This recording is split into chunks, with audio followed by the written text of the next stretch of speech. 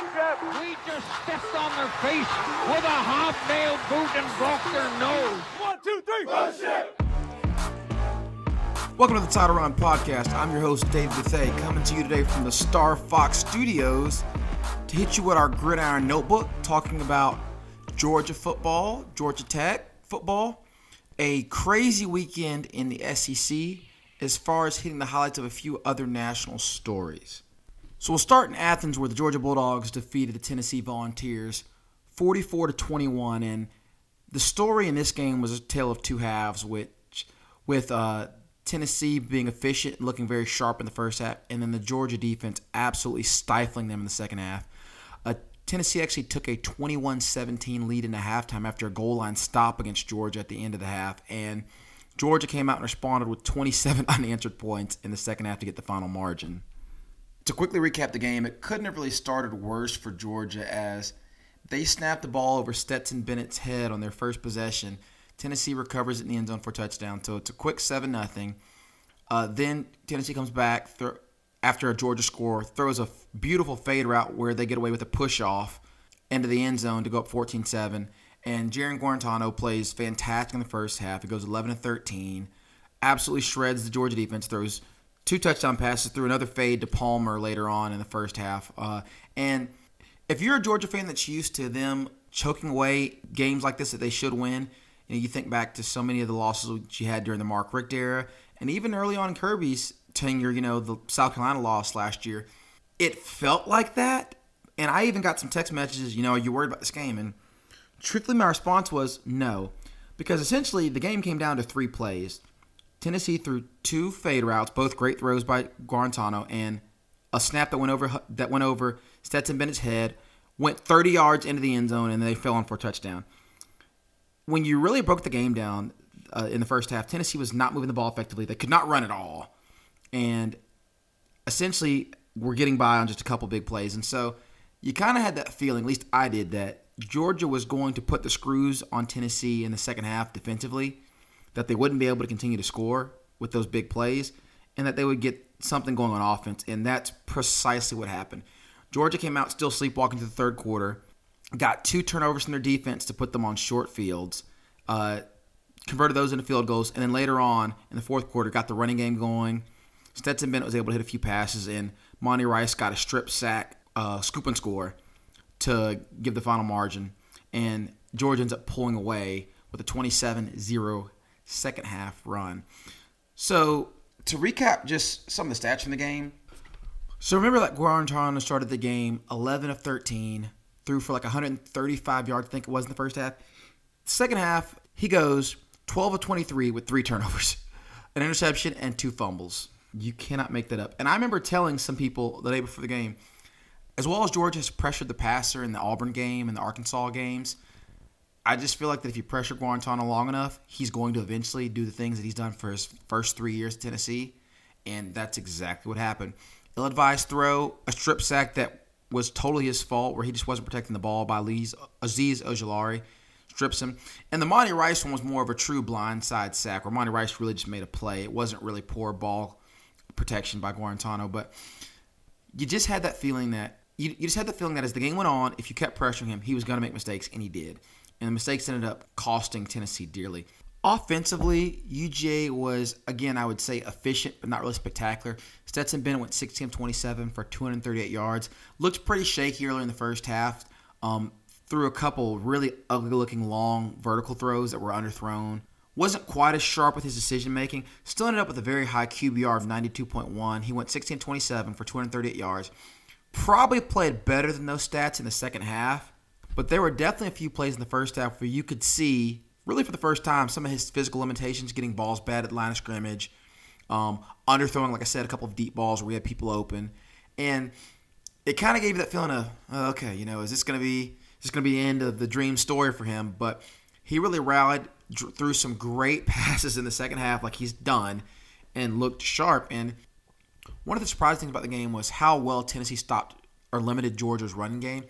The Bulldogs ran the ball 50 times for 193 yards. It's 3.9 yards per carry. And in particular, Zamir White had 22 carries for just 50 yards. And he was really hemmed up. One of the things that you saw in this game was that while White is a great power back, he still has not regained the lateral mobility that made him the number one running back in the country a few years ago. And when he has to try to jump cut or bounce the ball outside, even though he's still got good straight line speed, he just does not have the wiggle that he had at one point. And it was obvious when you put someone like Kenny McIntosh in the game, and he's able to get loose on a few plays where you thought Zamir White might get loose. McIntosh finished the game with 8 carries for 45 yards, and we got a big boost out of the freshman Kendall Milton, who had a couple of really impressive runs at the end of the game with 8 carries for 56 yards. But overall, the team ran the ball 50 times for 193 yards, like I said, and it needs to be said that is a slightly skewed number because the snap that cost them a touchdown early in the game ended up netting a minus 30 in rushing. So if you take that rush out, they were 49 carries for 223 yards, which is 4.5 yards a carry, which is much more reasonable. But either way, the biggest story of the game on offense was the inability to break off any chunk plays. They had one long run by Jermaine Burton on an end around for 43 yards. But other than that, the longest run by running back was 14 yards by Kenny McIntosh, and they just were bottled up. We tried inside zone. We weren't very successful running counter. Had a little bit of success on the edge, but we struggled to run the ball in the red zone as UJ got stopped on a 4th and 1 on the goal line right before halftime, where Zamir White's tackled twice inside the 1. He couldn't get in the end zone. And so Tennessee goes in halftime leading 21-17, and for them it had to be a huge boost of momentum. So it was a little surprising that Tennessee was able to bottle up UJ's run game so well. But on the other side of the ball, Tennessee ran them for negative 1 yard. That's not a typo. They ran for negative 1 yard. Now, again, that's slightly skewed because in college football, sack yardage counts as rushing yards. So they had negative 40 yards in sack yardage on Jarrett Guarantano. But if you look at the 3 running backs they used, Eric Gray, Tyler Chandler, and Jalen Hyatt, they combined for 39 yards on 17 carries. So, again, the story of this game is the UGA defense. And after giving up a few bombs in the first half, contested throws. I mean, one was a blatant push-off by Josh Palmer against DJ Daniel, who was in pretty good coverage. Actually, he was ahead of the route. Josh Palmer pushes him in the back. Daniels goes flying off, and Palmer makes a leaping catch and then jogs in the end zone. The other one was just a ridiculously well-thrown fade route by Guarantano to the corner of the end zone, with Palmer again being covered by Tyson Campbell. And it was actually very, very good coverage. It just almost a perfectly thrown ball. But the solution for that in the second half was to heat up Jarrett Guarantano. And they ended up getting 5 sacks, 1 by Monty Rice, 2 by Azeez Ojulari and Channing Tindall. And they brought pressure from lots of different ways. Saw Tyreek Stevenson come on a nickel blitz through B-gap, not from the outside. They were blitzing X stunts where they have the nose go one way into A-gap and the inside linebacker take the opposite A-gap. Tindall got a sack on that late in the game. And they just find such creative ways to bring pressure. Thought the secondary, other than the 2 deep balls, played really well. Tyson Campbell came back and knocked down a couple passes. Eric Stokes got a pick off a bad throw based on pressure. And they just overall squeezed all of the life out of the Tennessee offense. Guarantano ended up with 215 passing yards and 2 touchdowns, if I didn't mention that, and 1 interception. But the big takeaway in all these stats and all these numbers is that UJ gave up 14 points on offense to the number 21 team in the country. And in the second half, they absolutely, completely dominated the game. And looking ahead, my thought was this. If UGA got pressure on Tennessee, who has arguably the best offensive line in the SEC, when they face the Alabama Crimson Tide next week in Tuscaloosa, they're going to get pressure on Mac Jones. They have pressured every quarterback they face. They're going to get pressure on Mac Jones. And that was good for a UJ fan to see that they can get pressure on anyone. Now, I'll say this. If you miss Mac Jones, you're going to give up about 3 50-yard touchdowns because Jalen Waddle, John Mechie, and Devontae Smith, if you make the UJ secondary as good as they are, cover for 5 or 6 seconds, those dudes are going down the field on 50 and 60-yard touchdowns with their track speed, and we're not catching them. Now, on the other hand, what if you do get the same kind of pressure on Mac Jones and get him on the ground? Could this be the first team to hold Bama under 40 points this year? Is that a possibility? And if so, can the UJ offense score enough?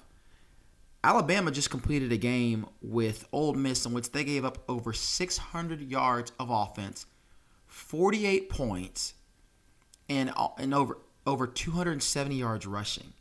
Ole Miss absolutely blasted Bama with tempo and basic run plays. And one of the ones that Alabama struggled with was inside zone and split zone. They struggled with the Ole Miss RPO game. They struggled with covering their tight end. Alabama just really was really unable to even slow Ole Miss down at any point. But to see Ole Miss just go up, and Ole Miss was a good offensive team last year, but to see them just go run a rough shot over the Alabama defense, UJ does not have that kind of offense. But it just makes you wonder if UJ can get to 31 on this Alabama defense. Can Alabama get to 30 on the UJ defense? A few other thoughts about UJ matching up with Bama. One of the things that's going to have to improve for Georgia is that Stetson Bennett is going to have to be better throwing the ball vertically. He was very good down the middle of the field, especially in intermediate routes. I mean, he's so good throwing slants, comebacks, even seam routes, but the deep outside throws he struggles with. He didn't throw good post routes. He throws good fades in the red zone, but when it's a 40-yard throw, he puts too much air into the ball.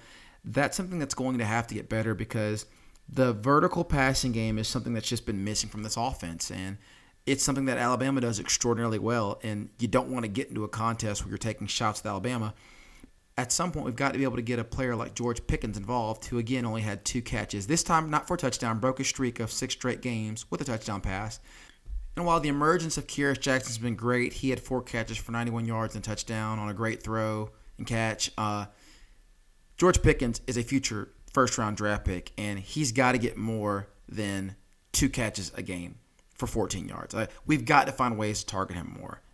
And I just think that a player like him, who's the kind that can win one-on-one matchups, catch 50-50 balls against the best corners in the country, he's got to become more involved.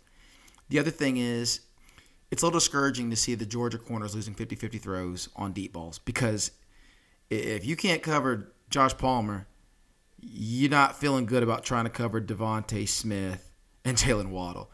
So even though, like I said earlier, one of those is a perfect throw, the other one's a push-off, still, you want to see those plays made and go into the game with confidence that when it's time to play man and blitz, that you can cover or at least hold up somewhat against Alabama's ridiculous depth at wide receiver. Now, as for the matchup itself, I do believe that Georgia has more overall speed on defense, which I know is crazy to say about an Alabama team. I think Georgia has better speed on defense. I think Georgia's defensive line is better. I think they have superior depth at linebacker. The secondary is debatable. I think Georgia is better at safety. You could argue that Bama's better at corner with Surtain. But I do think that Georgia's defense is significantly better than Alabama's. They've tackled better this year. But the question is offense. We don't score the way Bama does, and we don't do some of the things that Bama has had trouble defending. Georgia does use RPOs, but not the way like an Ole Miss does, where their RPOs involve their quarterback running to create conflict for linebackers. And that's where Ole Miss and Texas A&M have really hurt Alabama in the past. UJ also is not great at throwing the ball vertically, as I mentioned, which is another thing that Bama had trouble with. They had trouble with one-on-one matchups with the tight end for Ole Miss, which is something that does play into UJ's advantage with the tight ends that they have. But when you look at the UJ offense, even though you have an air raid guru in Todd Monken, it's still very much a run first, run second, and then throw third offense with enough passing built in. But it's the kind of offense that you can see Bama having the most success against with the way that they're constructed. So it'll be interesting to see if they try to take any of the things that Ole Miss had success with. The tempo, which Bama was struggling with Ole Miss's tempo. They would run up to the line, run inside zone 2 or 3 plays in a row and get 30 yards because Bama couldn't sub and couldn't get adjustments made. So it'll be interesting to see if UJ involves any of that and to see if they incorporate any more complex RPOs and additional throws to the tight ends. Because the tight ends have been targeted this year, but I think 2 catches for McKitty and 2 catches for John Fitzpatrick today and one target for Washington. But it'll be interesting to see if they try to get those matchups, as I do believe that Alabama's linebackers are susceptible in coverage with the fact that I just don't think they run as well as these UGA tight ends do. So those are a couple things to look for that matchup. And it'll be interesting to see what the line is. I'm predicting that Alabama will be favored by somewhere around 4 or 5 points. But it'll be interesting to see what the matchup is. And, of course, we'll have a breakdown and recap of that for you here next week. As for the rest of the SEC, one thing's become pretty apparent. Georgia is apparently the only team in the SEC that still plays defense. Because as you look around the conference and see the scores from other games, Alabama and Ole Miss played a 63-48 game. Alabama gave up 48 points. LSU gave up 45 points to Missouri, who was winless coming into this game. And it puts a little bit of context around that initial Mississippi State game where LSU gave up 600 yards passing, and your initial thought is, well, good grief, the Mike Leach air raid is going to work here in the SEC. Well, now we actually know that LSU's defense is just horrible. They gave up 406 passing yards to Connor Bazelak, who's making his first start at quarterback for Missouri. So it kind of puts into context why that Mississippi State shocker from week 1 maybe doesn't mean quite what we thought it did at the time, especially when you consider that Arkansas turned around and beat them the next week. And then Arkansas turned around and honestly should have beaten Auburn. Auburn was able to survive with a last-second field goal after a very controversial spike. Florida gave up 41 points to Texas A&M in a 41-38 loss. So it seems as if Georgia is the only school in the SEC. It seems like Georgia is the only school in the SEC playing defense at the moment. And it'll be interesting to see if that's enough to propel them past Alabama. Before we move on from college football, one last team we want to review is obviously the Georgia Tech Yellow Jackets, who got a big conference win over Louisville on Friday night. And Tech rolled into this game with a 1-1 conference record. Ended up giving up a whole lot of yards and big plays to Louisville. But the biggest difference for Tech this week is they went on to secure a 46-27 win. And the game was honestly much closer than that. 0 turnovers. They forced 3 fumbles from Louisville and had 0 turnovers. And we said this about Tech here on this podcast before. But with the talent they have in offense, they have a good running game, ran for 192 yards, got some big passing plays to Jahmyr Gibbs and Malachi Carter, 2 people we mentioned before. But the big thing is that with Georgia Tech football, when they don't turn the ball over, they're going to be competitive because they do have some talent on offense, especially in the backfield with Jeff Sims, young quarterback, who was very, very good in this game, ran for 64 yards and a touchdown, threw for 249 yards and 2 touchdowns, and again, no turnovers. And Georgia Tech, this was a game you can tell they clearly wanted to win, pulling out stops with a fake punt early in the game, scoring a touchdown on a trick play or reverse pass. And it's amazing how just something as simple as taking care of the football allowed them to win this game. So they trailed this game 27-26 about halfway through the fourth quarter. Were able to get a score. Louisville stopped, another score, and then ended up tacking on a late one to make the final margin. But the game was actually much closer than that. But it's hard to believe when you see that final score that Tech was actually trailing this game with 8 minutes left. And that's a great win down on the flat for Coach Collins. They go to 2-1 in the conference right now, which is fantastic. From that, we'll shift over to pro football, where the story of the weekend locally was the Falcons dropping to 0-5 for the first time since 1997.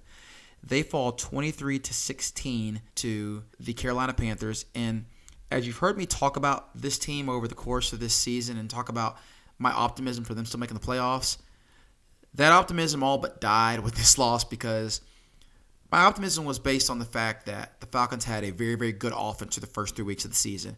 And I thought that this offense would be able to score points and win shootouts against teams that had average to slightly better than average quarterbacks. And that's where I would put Teddy Bridgewater. He's a slightly better than average NFL quarterback.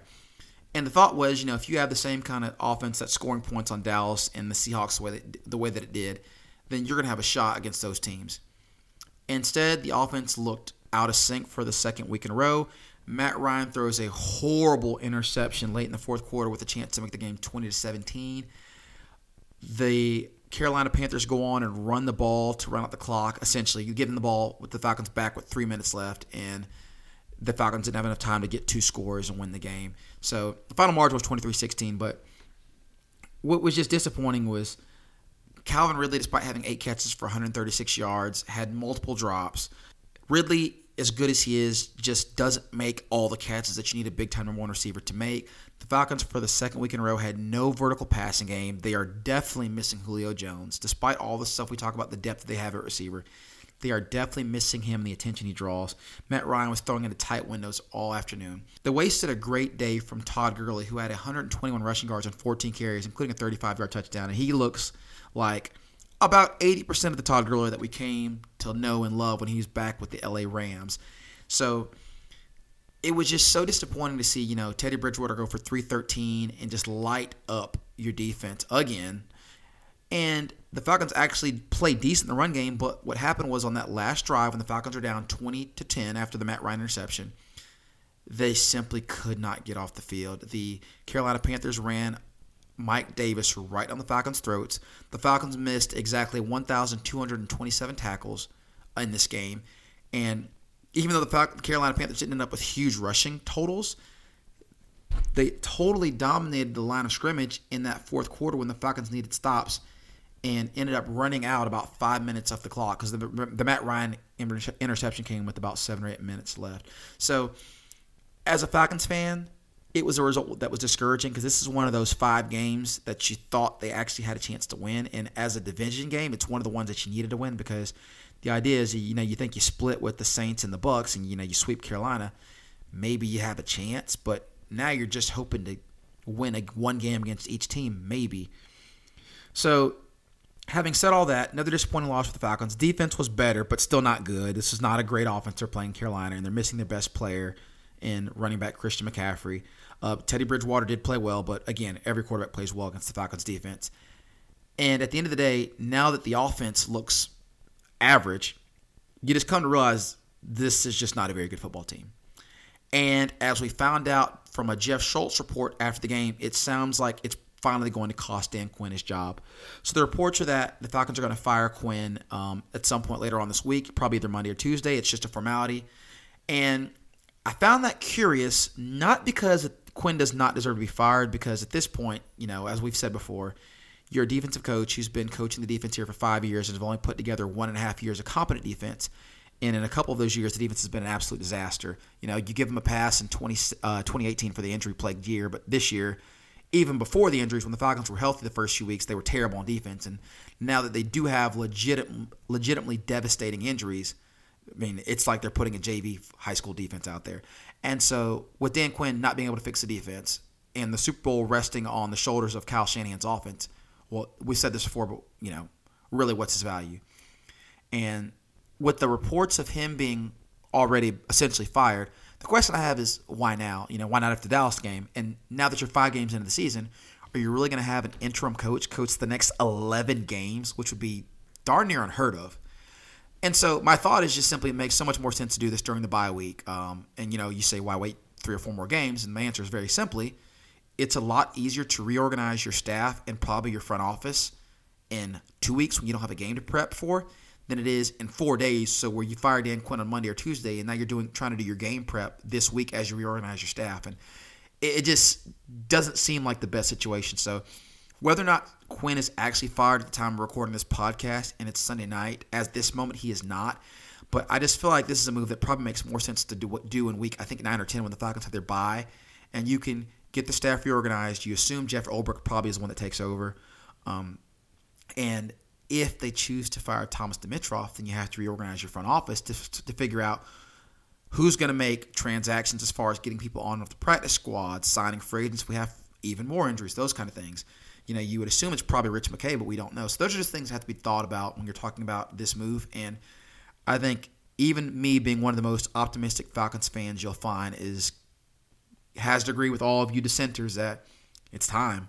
I mean, there are literally no good reasons to keep Dan Quinn around at this point. And you're hearing people talk about the go the tank route, bench Matt Ryan, trade Julio, and I hear you on that. I'm not against you. The one thing I'll say is because the New York Jets are an absolute disaster and the New York Giants are also really bad, I'm not sure that even tanking is going to be enough because I think that this team still bumps their head and wins 4 or 5 games. Even if you have Matt Shaw playing quarterback and you sit Grady and Deion Jones, this team can probably, just on some of the talent that's still left in the offense, win 4 or 5 games because Todd Gurley ain't going to sit.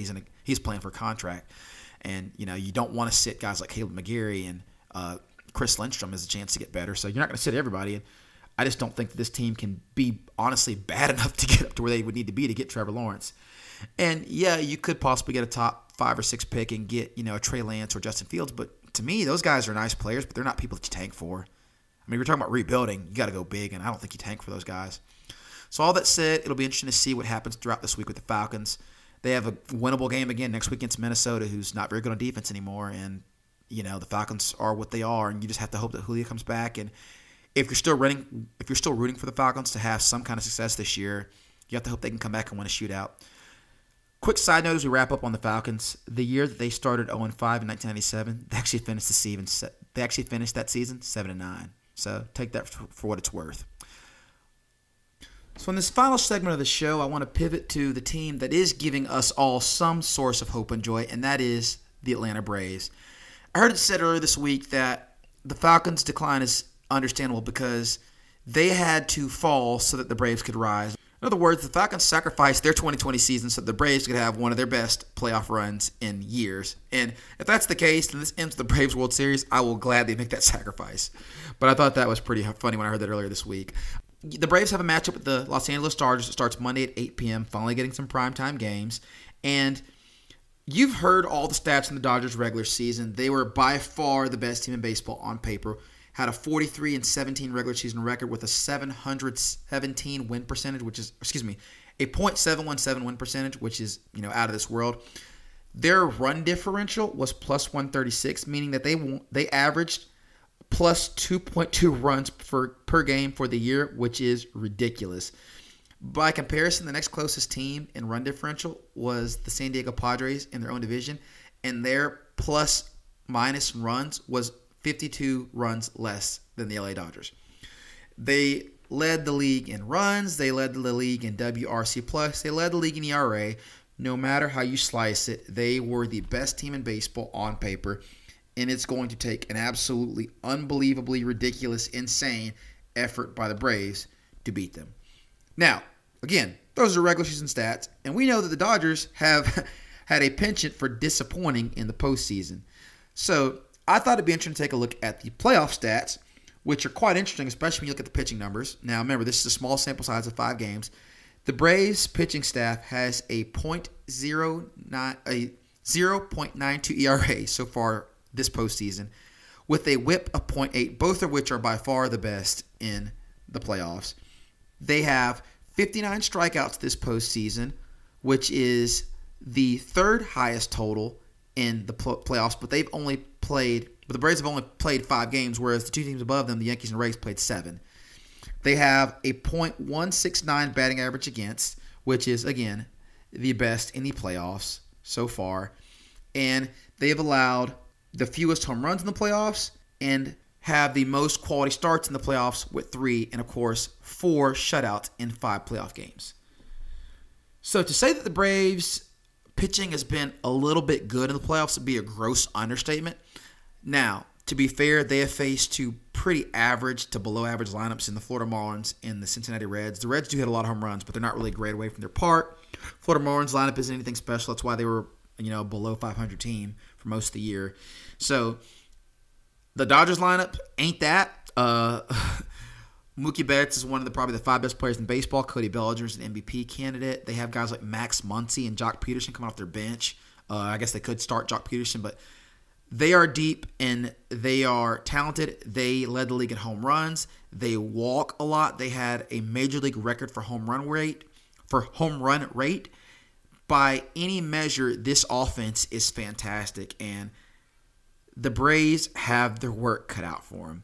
When you look at the tail of the tape, the starting pitching is definitely advantage Dodgers because they're going to start Walker Buehler, who this year was very good and last year was really an elite pitcher. They'll start him in Game 1. They will, you presume, start Kershaw in Game 2, one of the best pitchers of this generation. Even though he's not the Kershaw of 2015, he's still very, very good. And he has had his struggles in the playoffs. That's been a real thing, especially the NLCS.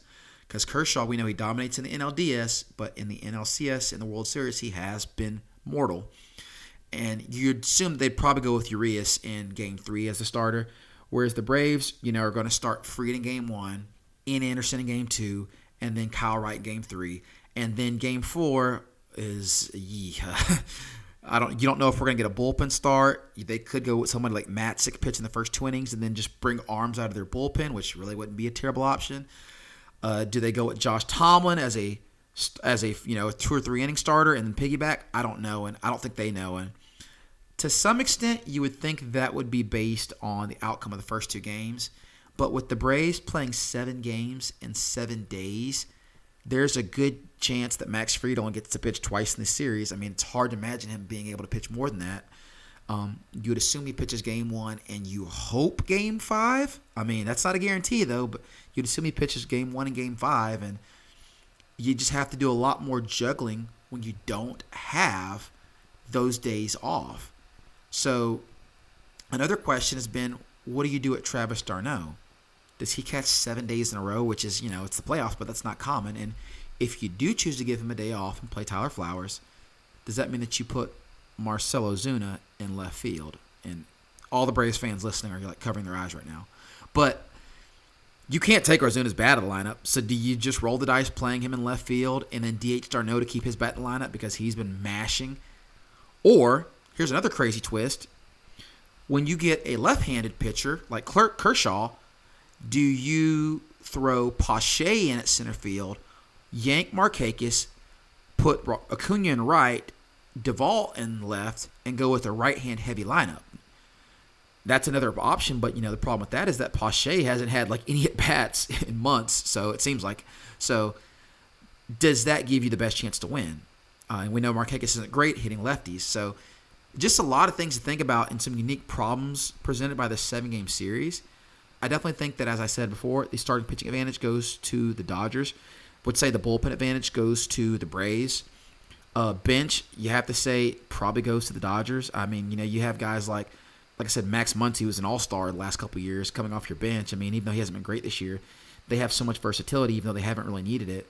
And then I do like the Braves bench, but I think the Dodgers bench is probably a little bit better. And then when it comes to lineup, like I said, you have to give the advantage to the Dodgers just because of their ability to hit home runs, and they walk a lot. They strike out less than the Braves.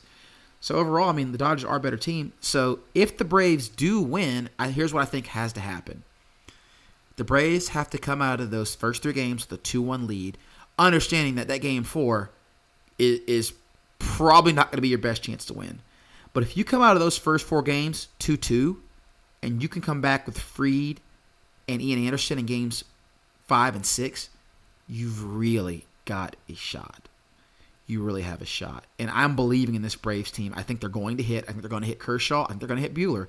But the thing is, you're just not going to stop this Dodgers lineup. You're not going to shut this team out twice in a series.